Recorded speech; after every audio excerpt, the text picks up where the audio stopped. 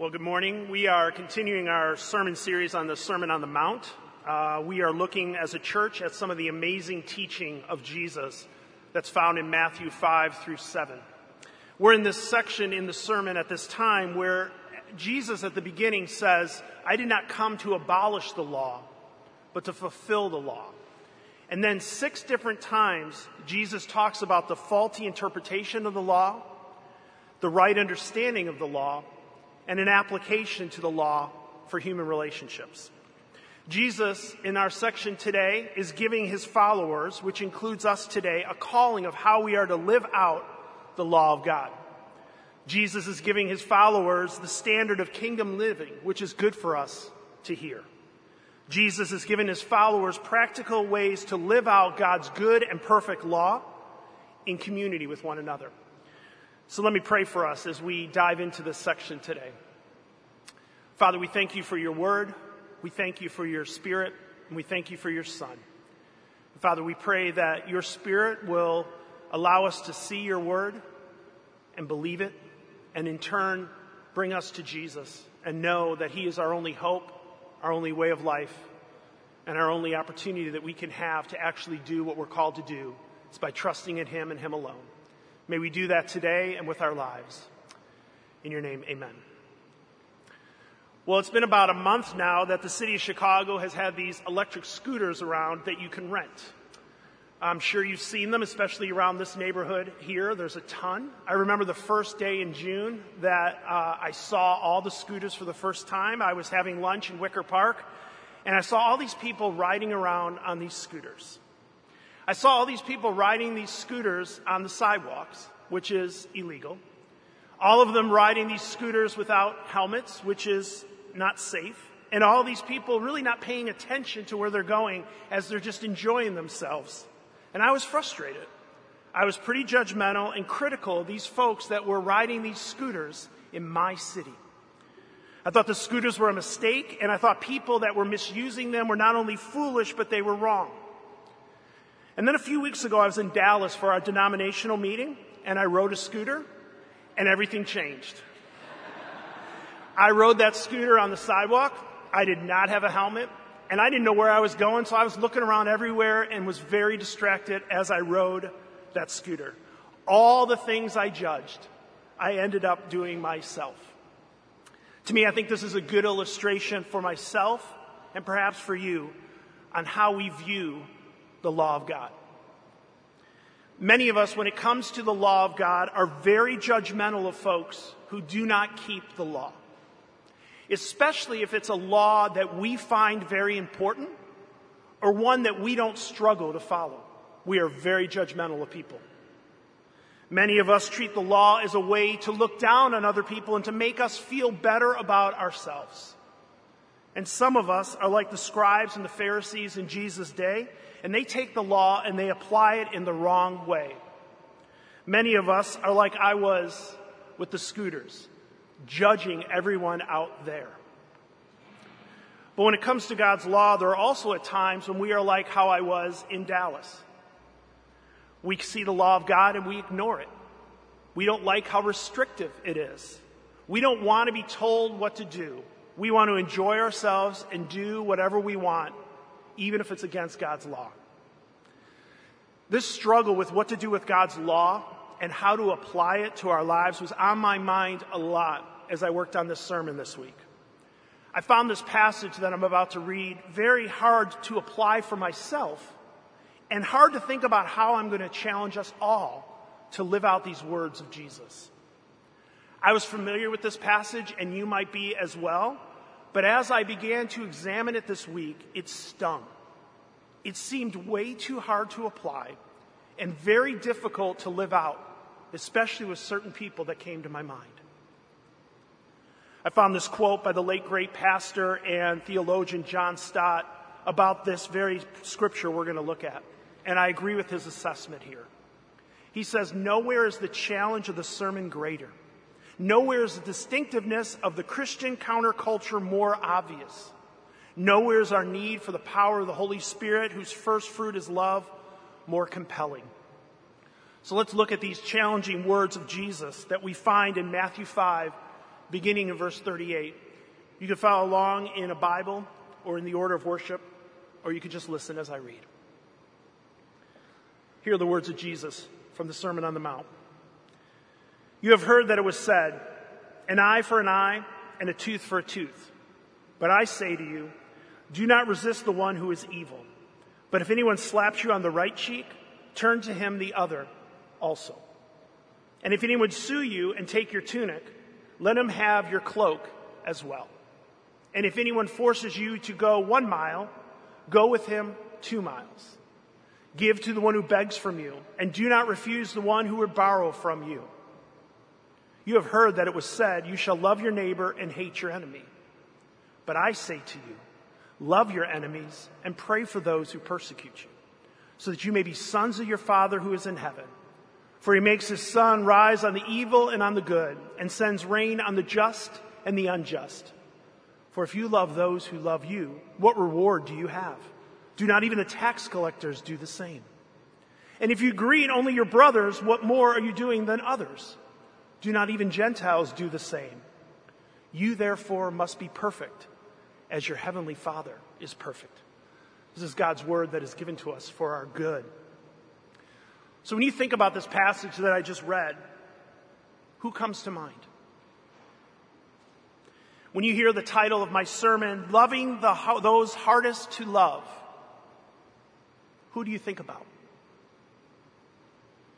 If you were to ask the question or answer the question, who is your enemy? What comes to mind? Who comes to mind? Well, let me tell you what came to my mind this week as I was working on this sermon. About 7 years ago now, my oldest daughter got her first cell phone for Christmas. And right after she got this cell phone, one of her supposed friends began to use that phone to bully her. There were many text messages that were given to my daughter, especially when she was sleeping, and she would wake up in the morning, and this supposed friend of hers was saying a lot of mean and cruel stuff about my daughter. When we as parents eventually read some of those texts, it broke our hearts. Well, a week or so after seeing those texts, our family happened to be ice skating downtown, and there on the rink was this girl. And I got to tell you, I wanted so badly to accidentally trip and run her into the wall. Now, I got to say, as a 43-year-old at the time, that is not an appropriate thought to have on a 13-year-old girl.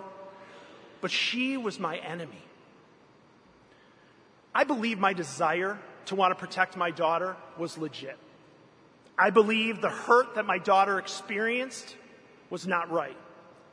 But my response to the injustice was I wanted revenge.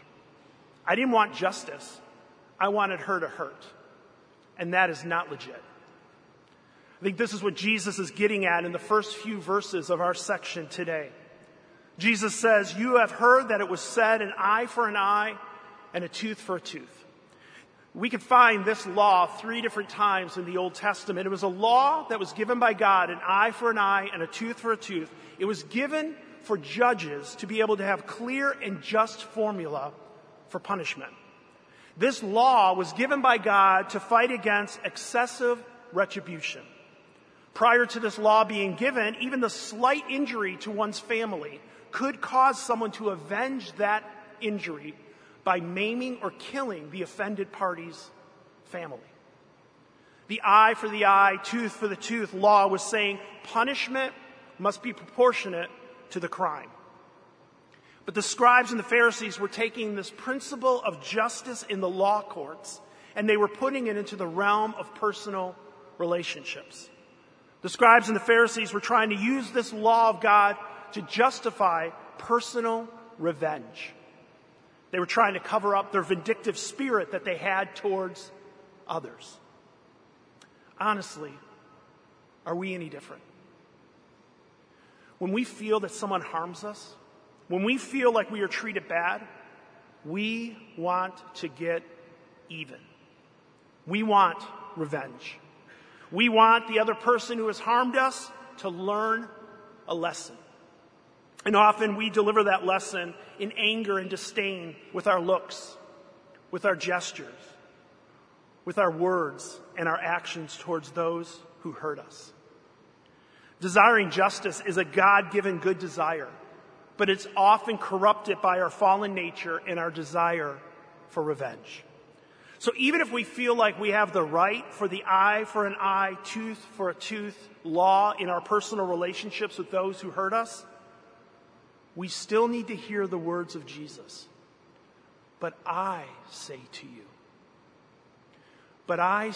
you, do not resist the one who is evil. Do not resist could be translated, do not take revenge on. Do not try to get even with. Do not pay evil for evil. Jesus is challenging us here to not make self-defense our first goal whenever we are hurt. Jesus is challenging us to forego revenge for the sake of others and of God's kingdom. Jesus is challenging us to love. And so Jesus gives these 4 brief examples, these 4 scenarios to help us think what it would look like for us to respond in love rather than vengeance when we are wronged. Jesus uses these 4 mini illustrations to apply the difficult principle of Christian non-retaliation. Jesus is challenging his hearers, and that includes us today, to think about what would it look like to reflect God's generous love towards others, even when we experience hurt and anger and frustration.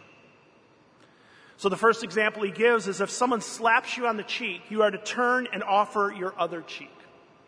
Most scholars think that this slap was a backhanded slap, and it was representing an insult being given to another person. Jesus wants his followers to say, you are going to endure insults for my sake.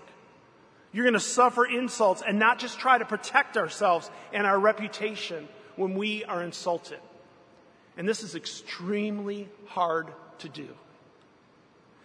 And notice a theme that we see throughout this passage.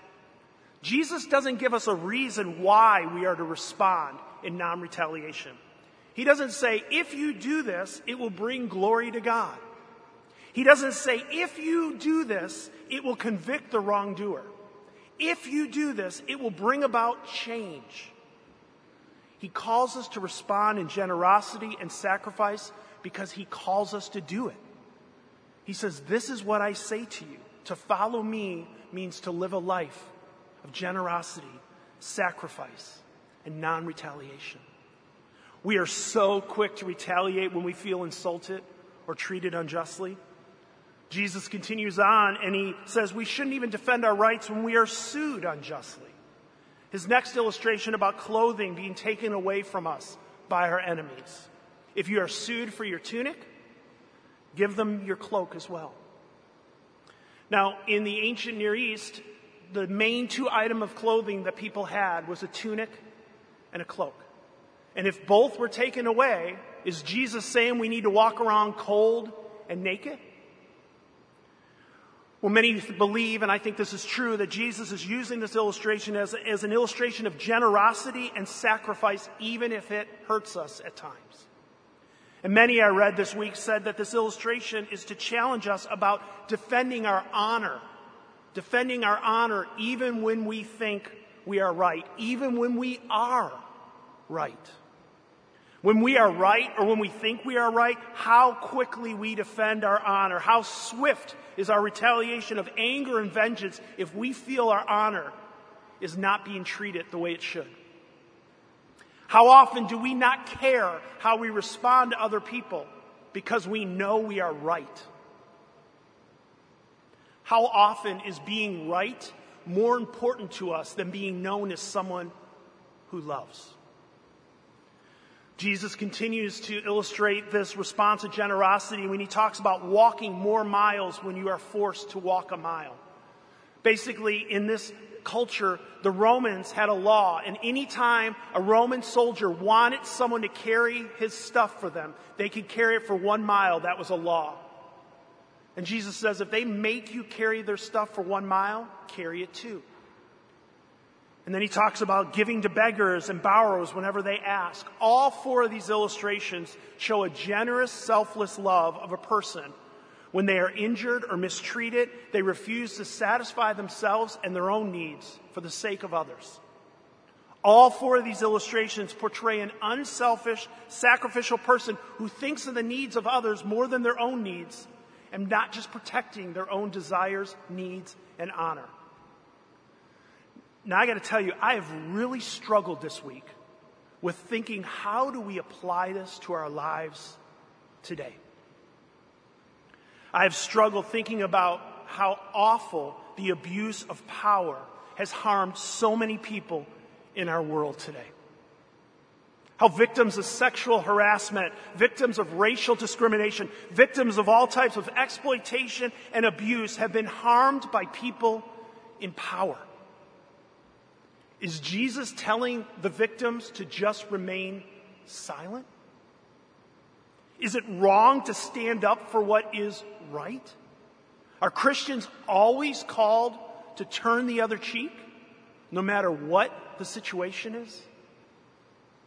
Is Jesus just calling us to be doormats, to never offer resistance to evil and injustice? Well, the one who is giving us this sermon was not a doormat. And in fact, we can read about how Jesus does stand up for the broken and those that are mistreated and the weak and the abused of his day. And not only that, Scripture calls us as followers of God to care about justice. There are many places we can turn to where God calls us to fight against oppression and evil. One of the most familiar passages to many in the Old Testament is from Micah, where the prophet says, what does the Lord require of us? To act justly, to love mercy, and to walk humbly with our God. Followers of Jesus do need to be people that are merciful. And we need to humbly go before our God and love and serve others. But we are also called to act justly. Justice is very important to our God. So we must not use these words of Jesus to defend evil or silence victims of abuse. That is clear, I hope you know. But as well, we can't just use these words of Jesus as if they have no real application for our lives. What if we let these words challenge our selfishness? What if we let these words challenge us to not always want to be right? What if we let these words challenge us to stop just protecting our honor at all costs, even if it hurts others? What if we let these verses challenge us to put the interest of others before our own rights and demands? And what if we let these words move us towards a set of values that are very different than the world's values at times? Non-resistance over revenge. Generosity over self-protection. Concern for others over our own concern. Rather than ignore these commands of Jesus or spend our time explaining why they don't work practically in our lives, maybe all we need to do today is ask God this question. Where are you calling me today to work on this in my life? Who, God, are you calling me today to respond this way towards? Jesus is describing in this sermon what life in the kingdom is all about. And to follow our King is to follow him by reflecting the astonishing, patient love of God. We are so quick to demand our rights. We are so quick to care about our own interests more than the interests of others. And what Jesus says, you want to know what love is? You want to know how you are to respond in love in your life? Love is advocating your rights for the sake of the kingdom and the sake of others. We are not just to love those who love us back. We are not just to love those who are easy to love. We are not just to love our brothers and our sisters and our neighbors. We're called to love everyone. And that includes even our enemies, as it says in verse 43 and 44. You have heard that it was said, you shall love your neighbor and hate your enemy. But I say to you, love your enemies. Love those who desire to harm you. Love those who are against you. Love your enemies. Now listen, we are not asked to love our enemies' character or deeds or teachings. We are not asked to love their ways and actions of evil people, but we are called to love them. And this is very hard for us. This call by our Savior to love our enemies is not something many of us can do. You know, one of the ways that we will be seen as salt and light, which Pastor Dave talked about a few weeks ago in the sermon, is how we love. One of the ways that our world out there will see us as salt and light in this dark world is when we love, especially when we love those that are against us. This type of love is one of the most distinctive traits of the early Christian movement. Historians, those that were followers of God and those that were not followers of God, write about the early church being known as those who loved and loved their enemies. This type of love is revolutionary and transformative in the world. In preparing for this part of the sermon, I spent some time reading Dr. Martin Luther King this week. Dr. King modeled in his life and in his death the hard call to love enemies. Dr. King didn't just preach this message of love, he lived it out until he was killed. Dr. Martin Luther King once said, "Love is the only force capable of transforming an enemy into a friend." And Dr. King practiced this truth even though he saw little results of change from most, if not all, of his enemies. He practiced this love because Jesus called him to practice this love, not because it made his life any easier, because obviously it didn't. It caused him to be killed. In his sermon called Loving Your Enemies, Dr. King says these words about this very passage today. He says this idea of loving your enemy is a basic philosophy of what we hear coming from the lips of our master. Because Jesus wasn't playing. Because he was serious. We have the Christian and moral responsibility to seek to discover the meaning of these words and to discover how we can live out this command and why we should live by this command. Dr. King is right. We need to be responsibly looking at what are the meanings of these words and how do we live out this command and why are we to live out this command. We are to pursue a life pattern after our God. In fact, we demonstrate that we are God's children when we love as our Father loves. That's what verse 45 is all about when he says we are sons and daughters of the Father as we love our enemies. God has given himself generously to the world today. God has given himself generously to his enemies. To the good and the bad, he offers himself in love. Our passage says he makes the sun rise on the evil and the good. He sends rain to the just and the unjust. So to love our enemies is to pursue a life pattern after our God. But how do we do this? How do we practically do this? Well, thankfully, Jesus at least gives us our start. Jesus follows up his command for us to love our enemies with a call for us to pray for them. We must pray for our enemies. We must pray for them regularly. We must pray not just that they're going to get caught or that they're going to get punished or that they're going to get removed from our lives. We need to pray that God will move into their lives and they will meet their God and Savior if they don't already know him.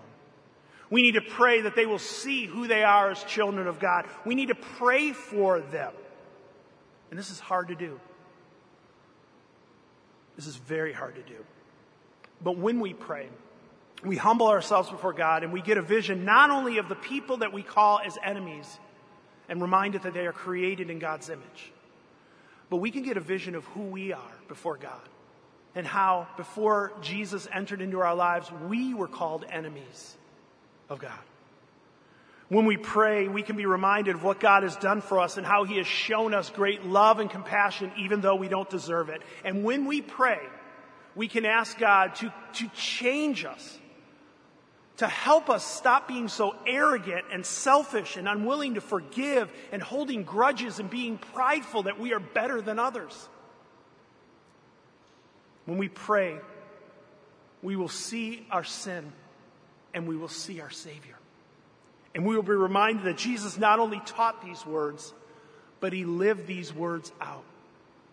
Jesus experienced blows physically and emotionally at his trial. Jesus was mocked deeply before he hung on the cross to die. Jesus had to carry something from a Roman soldier, his own cross, to be killed. Jesus was beat up, spit on, mocked, and hung on a cross to die, and Jesus loved his enemies and prayed for them till the very end. Father, forgive them, for they know not what they are doing. This is what our Savior did for us. But please hear something very important as I end this sermon.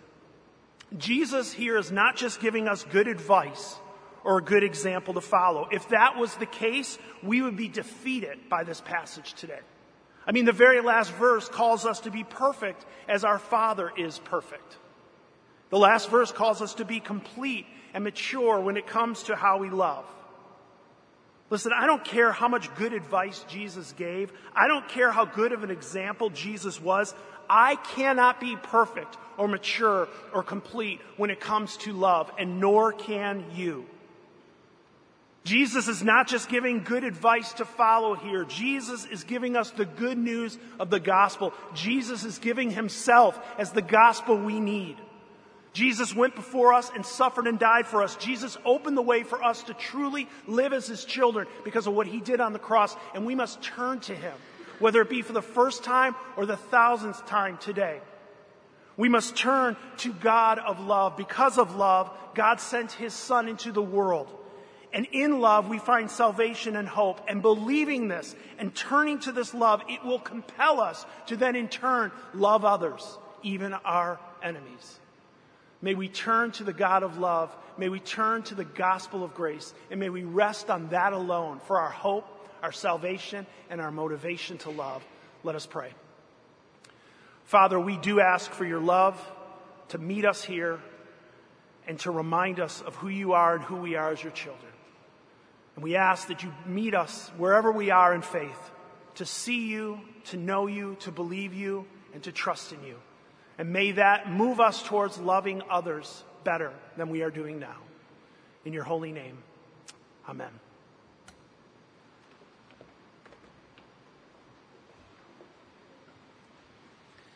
Let's stand together and join in our passing of the peace. May the love of God the Father and the grace of Jesus the Son and the fellowship of the Holy Spirit be and abide with you all.